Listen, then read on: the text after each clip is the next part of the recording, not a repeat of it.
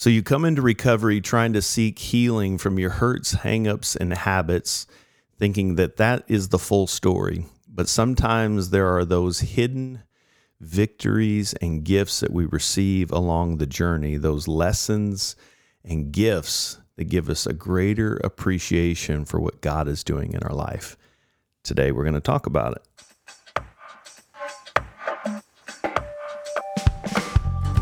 Well, welcome to the Celebrate Recovery official podcast. Celebrate Recovery is a ministry based on the Beatitudes where Jesus helps us to face our hurts, hangups, and habits, and even courageously face those broken relationships in our life.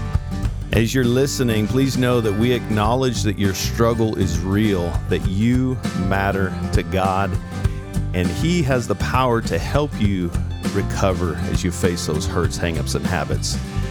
I'm a grateful believer in Jesus Christ. I struggle with drugs and alcohol and perfectionism. I'm a global field director with Celebrate Recovery. And hey, thanks for joining us, getting some great feedback from you guys on this fun new venture, the podcast, the Celebrate Recovery Official. And I'm excited about today's conversation. I'm bringing a dear friend and brother in Christ, Scott Kemp, who is the North Central Regional Director. And aside from that, just an amazing man of God and just a great heart. He and his wife, Veronica, are just special to us. And Scott, thanks for jumping in the conversation and joining us today.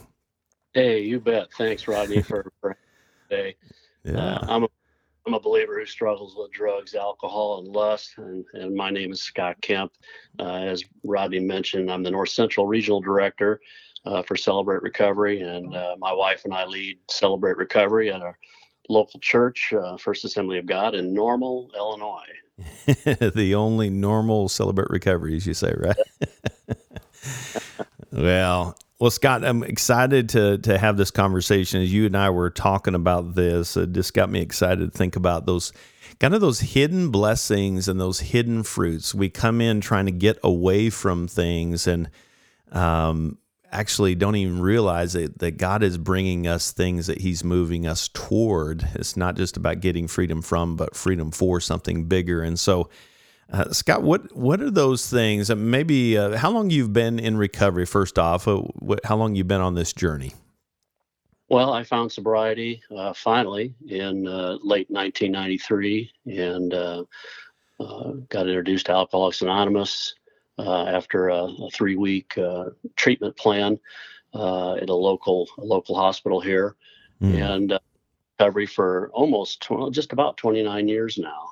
Wow, 29 years. That's so cool. So what a gift that we get to have a conversation with you, because you obviously have a lot of experience, a lot of recovery insight, and we're all still on the journey, but cool to stop and reflect on those hidden fruits, those hidden blessings in the recovery journey. So, we talk about those things that we don't even realize, but let's just kind of open the conversation here. What's maybe starting with that first one? What's been one of those hidden blessings or lessons in recovery that we might not think about otherwise? Yeah, when I first entered recovery after probably 20 plus years of active addiction and to alcohol and drugs, I really found myself having a hard time moving on when I first entered true sobriety and started working the 12 steps. So, most of my recovery has been around self-care and learning the benefits of just becoming more compassionate in my life, not only to myself, but to others. And then I think a little bit about generosity too. I've learned so much about generosity in my years of recovery, but, I was so caught up in substance abuse and making poor choices and hurting other people, all those shameful memories and negative thoughts about, those actions really brought on a lot of guilt for me. And I had no idea how to take care of myself when I first entered recovery. Yeah. I mean, we, by our very nature, when we're hurting on the inside, it's just good to kind of reflect on the good reasons why we don't take care of ourselves, that we mistreat ourselves. But when we're hurting and we have some unresolved pain in our life, we we tend to go do things that are the opposite of self-care, right? I mean, we beat ourselves up and we put things in our body to numb out the pain. But that's interesting that just as you said that self-care, a big part of my recovery is self-care. What does that practically look like? What does that mean to say self-care is a priority in my life? Well, first off, coming into 12-step work for the first time through Alcoholics Anonymous, I have to thank God for my sponsor. I found a Mm, man that could mentor me in recovery, and I made him well aware of all the dark stuff, right? The self-harm, the verbal and physical and sexual abuse toward my wife and other people, mm-hmm. infidelity, pornography, nicotine addiction, you name it. He helped me to look at every area of my life that I need to work on. Yet only true sobriety from alcohol and drugs came first early in recovery. Yeah. But I thought, self-compassion and self-care were really the farthest thing from my mind, and Mm, really became a crucial component of meaningful sobriety in my life. yeah. Uh, Yeah, self-compassion, because as you were saying that, the opposite of that is kind of those shame messages, right? Where we kind of yeah, beat ourselves up. I'm a bad person versus I've made some bad choices. And just even that self-compassion to be able to learn to love who God created. And that's hard when we're in the midst of the muck, right? Especially if we're performers and perfectionists, right? We got to get it right so that God will love us, which is not the gospel message. But what is that practically? You mentioned a sponsor. How did your sponsor help you to start being compassionate toward yourself and loving the core of yourself in spite of what the behaviors we're expressing in the moment? What's that look like practically? yeah, that's a good question. Early in recovery, I thought self-care, which he introduced me to, taking care of myself first and foremost, was more in reference to my physical self and not my mental or spiritual self. Mm, I had a relationship with Jesus Christ when I first entered recovery, and I needed to really start with looking at myself and compassion for me. Working the 12 steps for the first time was all about my physical self, not drinking, not using. But over time, I began to see that I needed compassion for myself in recovery. mm, It's not different than having compassion for a loved one, like my kids, right? My right. sponsor, see how when I feel compassionately towards a family member is really how I needed to feel for myself. Mm, And recognize when a loved one's suffering and how it made me feel, helping them however I can, and realizing that everyone makes mistakes. But instead of focusing on being so judgmental and analyzing everyone else's stuff, I needed to recognize those same behaviors towards myself. I needed to learn empathy for my own self first mm. and see the step process as really a solution for all areas of my life. Yeah. Yeah, it reminds me, we talk about in the scriptures to take our thoughts captive. And sometimes it's easy to kind of slip into that, just stop it, kind of getting hard on ourselves. And you need to stop that. You're being an idiot kind of thing. But I love just the picture as you were talking, Scott, just that as we would a family member. And I know you have grandkids and you love your grandkids so much. And just imagining if one of your grandkids was struggling and they just said, "Are you Papa, Grandpa? What's your name?" As a grandparent. Well, I would say that I'm a child of God, and Yeah, yeah, Jesus Christ. I accepted Christ in 1994, and when I started reading the Life Recovery Bible and discovered that Jesus really set he was the epitome of kindness and compassion. yeah, The more I read about Jesus, the more I wanted kindness and compassion to become a priority in all areas of my life. So it's I'm a lover of children. I love my grandchildren, and I'm well right now. Our adult children are struggling with their own issues, and yeah, it's tough to step back and watch them suffer. But I've got to be compassionate and kind towards them. yeah. Yeah, my grandkids call me Papa, and I'm just imagining if they came to me and said, "Papa, I'm struggling." Yeah. My heart would be to stay curious and lean into to not go into, well, you should have, and why didn't you? It's just trying to sit with them in that, and sometimes that's hard. That take thoughts captive is just that idea of almost kind of putting yourself up in your lap and saying, "Hey, tell me what's going on. Why are you believing this? And how do I love myself in that space and the pain that person, that part of me is experiencing, to show compassion?" Because if we can do that for ourselves, that's a game changer, isn't it? Yeah, it is. It just flows over into how we treat others in our lives, right? When I put that first and foremost, there's really a kind of a natural impact on my daily mental health, and that still carries on today after nearly 30 years of recovery. Mm. I first in the Serenity Prayer, hardship is a pathway to peace. Well, I look at everything going on in my lives, in my life. I look back over all the different hardships I've had to face, but knowing that Christ is there for me each day. Um, wow, it just makes life so much easier, doesn't it? Yeah, definitely. So as you're kind of talking, Scott, I'm just kind of thinking about, you're learning how to kind of listen to yourself and kind of honor the pain in that space, because in our addictions, and I can speak for myself, I didn't honor it. I shamed pain. And so Yeah. that's where I ultimately went to something something else to find comfort. So that's so important, to learn how to notice and honor that pain, isn't it? So that we can organize that and put that into words, because in our addictions, we don't put that into words. We try to get away from that and act like it's not happening, right? Right.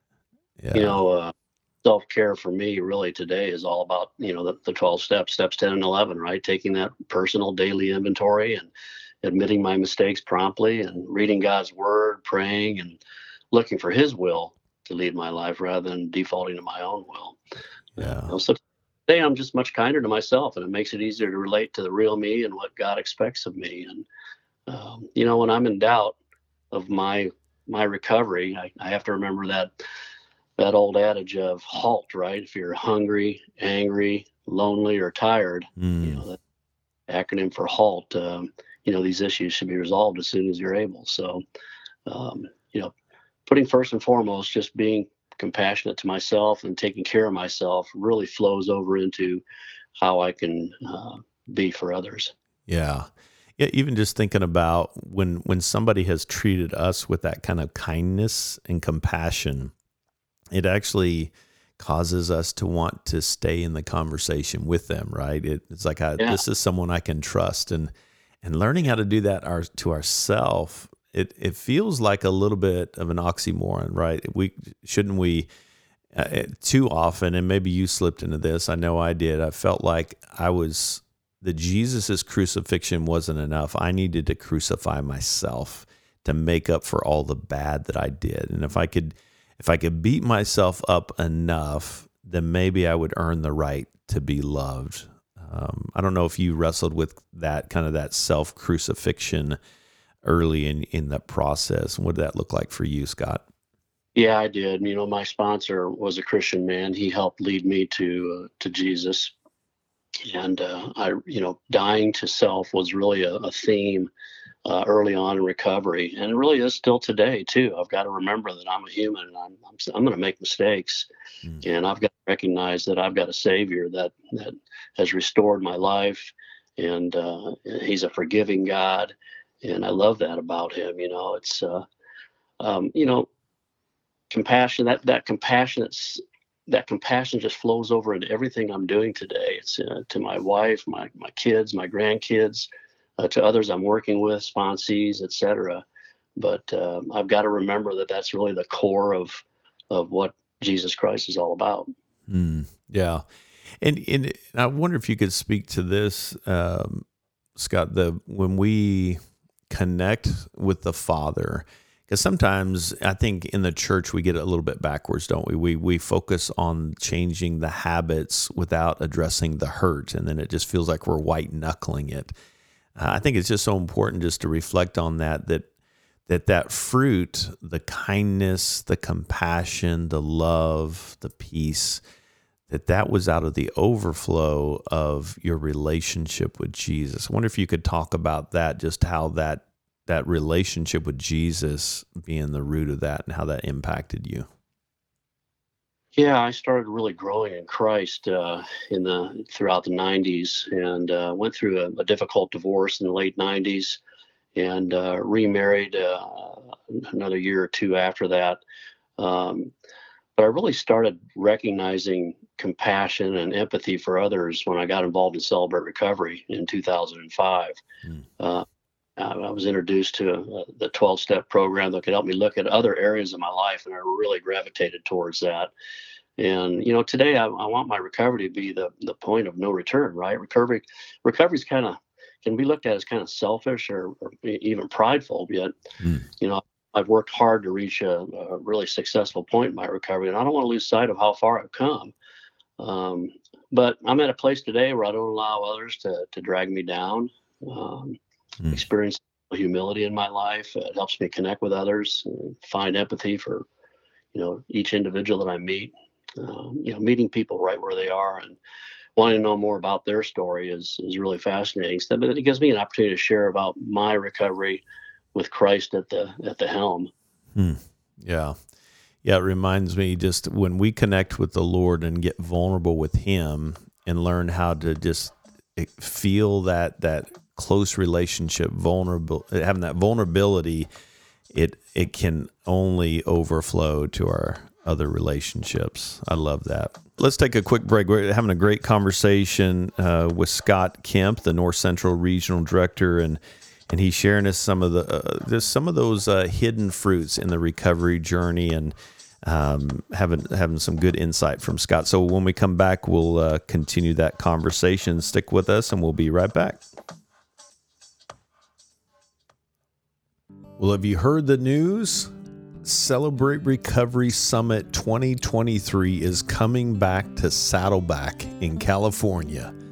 A full slate of inspirational main stage talks, plus workshops. We're bringing the workshops back for you and your team to attend, to learn, to be inspired and equipped to help you and your ministry grow. So why are we talking about this so early? It's not until next summer. The tickets are already going very fast. Just 1,000 tickets left. Secure your seat today. Go to crsummits.com and join the biggest recovery party on the planet. We hope to see you there.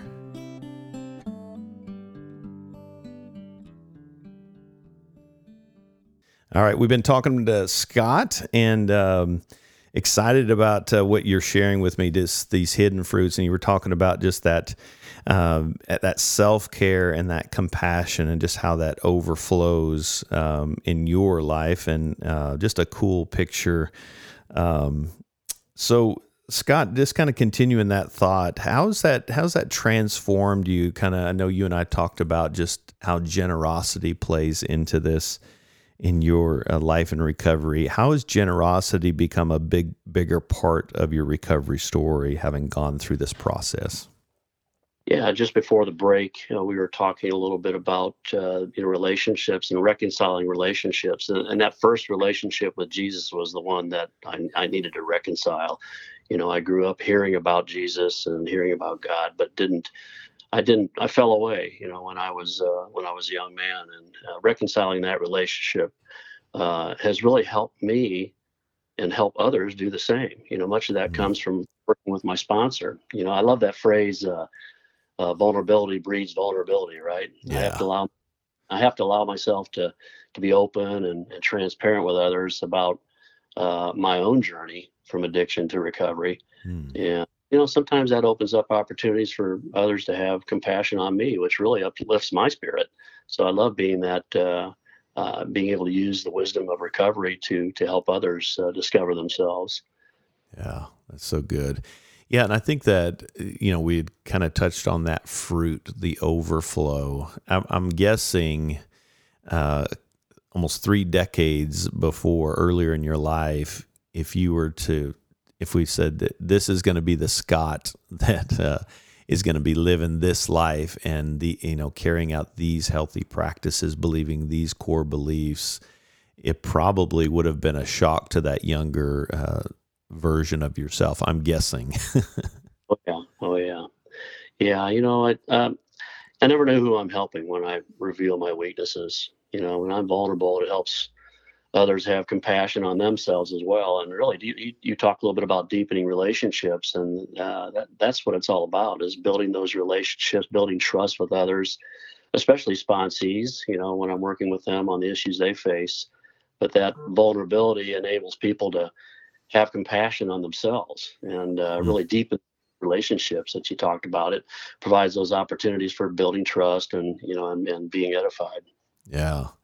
Yeah, that's such a good point. I'm glad you brought that up. That, when we come into recovery for good reasons, it's all about us, right? Just Yeah. fix this.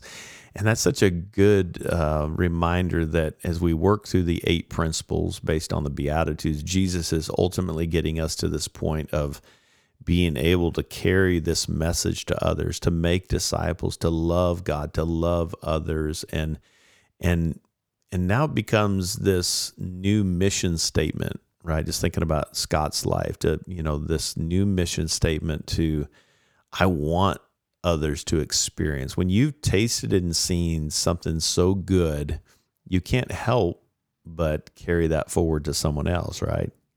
Yeah.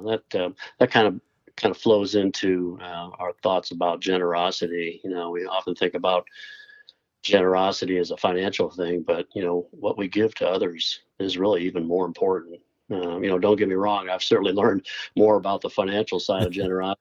I'm a regular tither at my church and try to go above and beyond with love offerings, etc. I love being liberally generous to others, like servers at restaurants or at fundraisers and such. But what I think is more important today in my personal life is just that sensitivity I could have for another person. What matters is the sensitivity that we offer another person.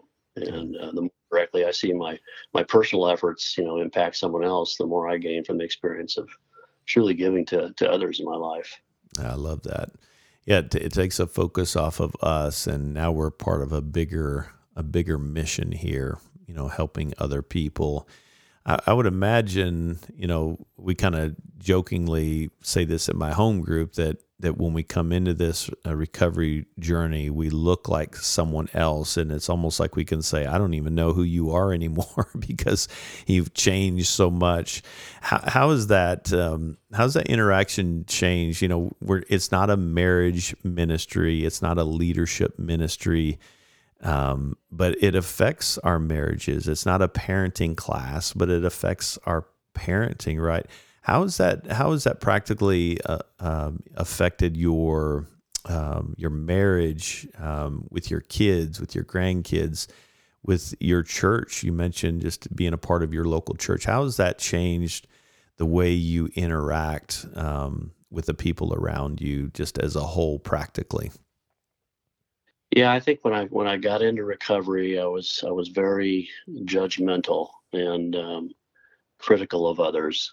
Now that I'm in recovery, I've got it all together, right? And Yeah. that carried on for a lot of years, and I realized the impact it had on my first marriage. My marriage to Veronica is totally different. I came in to that marriage as a believer, and it's incredible when I edify her and encourage her, when I'm generous with I really think generosity is a natural confidence builder, right? It helps me to battle those feelings of isolation and Mm. allowing those behaviors to resurface. But when I'm generous in my love for others, my love for my wife, my love for my kids and grandkids, it's just amazing how I just have a great sense of value and purpose in their lives, and Mm. it helps me be more social with them, and not be trying to hide anything or lie about anything. It's just an honest, open relationship with the most important people in my life, rather than Christ.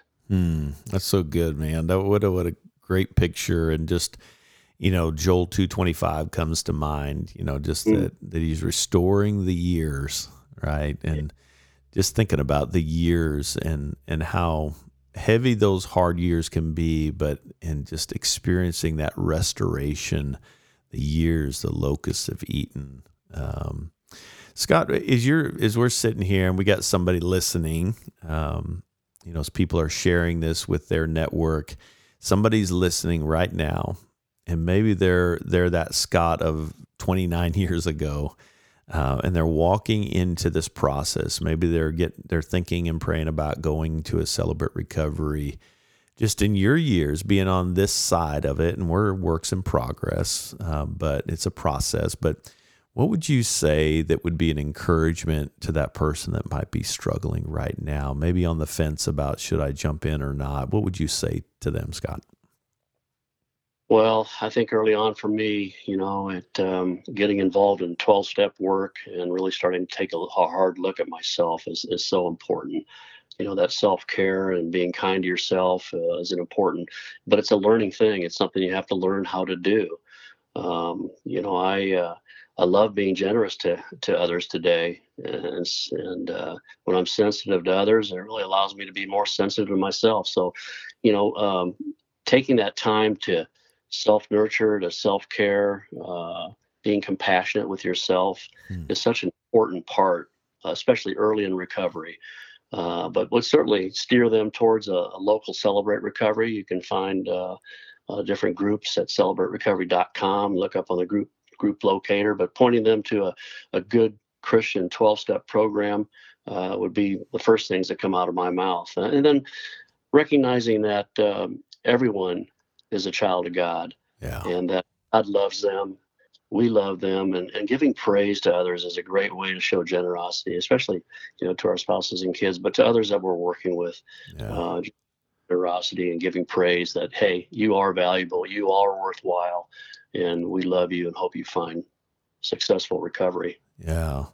So one thought when you were talking, Scott, and I love that. That's beautiful, very encouraging. To that person that is thinking, I don't fit in there. Right. You don't know how bad my mess is. Yeah, I'm listening to Scott and Rodney and they've had a past, but you don't understand what I've gone through, and maybe I'm too damaged. Maybe I'm too broken for the church, quote unquote, right? What would you say to them that they feel like they got to get to a certain level before they can fit in and go to work on their hurts, hangups, and habits? What would you say to them if they're believing that lie? Well, I think at first I'd say, you know what, everyone's broken. All of us have hurts and hangups and habits that we'll struggle with for the rest of our lives. And I would let them know that they're cared for, they're loved, that if they give Jesus Christ a chance to restore and love on them for the rest of their lives, that they'd be making a great choice. It's if I'm not sensitive to someone else's story, because everybody has a story, and I would encourage them by coming in the doors of Celebrate Recovery to share that story and realize that they're not going to be judged or condemned. They're going to be welcomed into a great forever family to find the healing touch of Jesus Christ and a beautiful family to recover with. That's so good. Yeah, we're all broken. That's such a good reminder that we're all broken, as we say here in my local church, that we all are broken, but we matter to God, and He deserves all the glory, even in the midst of our pain, that He's going to help us through every step of the way. And what a great picture that we weren't designed to carry this on our own. And if you're listening, we want you to know that you're not alone, and you're not designed to face this alone, and nor should you try to face this alone. That's a recipe for disaster. Invite other people into it. And as Scott said, Celebrate Recovery is a great on-ramp to do that, to experience that healing and that freedom. But Scott, thanks so much, man. Any closing thoughts before we wrap up here? No, I think I would just wrap it up saying we serve a great, compassionate God. I think in Lamentations it talks about, because of the Lord's great love, we're not consumed, for His compassions never fail, right? He loves us. He cares for us. He's got an incredible solution in His Son, Jesus Christ, for each and every one of us. Yeah, good word. Well, Scott, thanks so much for your insight. Thanks for your heart, your wisdom. Always love talking to you, and I know that you bless somebody that's listening today. Self-care, compassion, and generosity, some pretty cool fruits that Scott is letting us into, the benefits of working and jumping into the recovery process. Scott, we love you, and thanks for jumping on with us today, man. Hey, thank you, man. It's an honor to work with you. Appreciate all you guys do for leading this worldwide program of Celebrate Recovery. Yeah, we'll give Veronica a big hug for us, man. Will do, man. Happy Thanksgiving. You too, man. Well, thanks so much for jumping on with us today. We're grateful. And listen, if you're listening right now, know that no matter what you're facing, you too can experience healing and freedom in Jesus Christ, just like Scott was talking about. And one of the greatest self-care things that we can do is to acknowledge we need help and to invite Jesus and the body of Christ into that. If you'd like to find a group near you, go to celebraterecovery.com/groups and join us on this movement we call recovery. What a great adventure it will be, a life-changing adventure. Thanks for joining us. Until then, God bless you.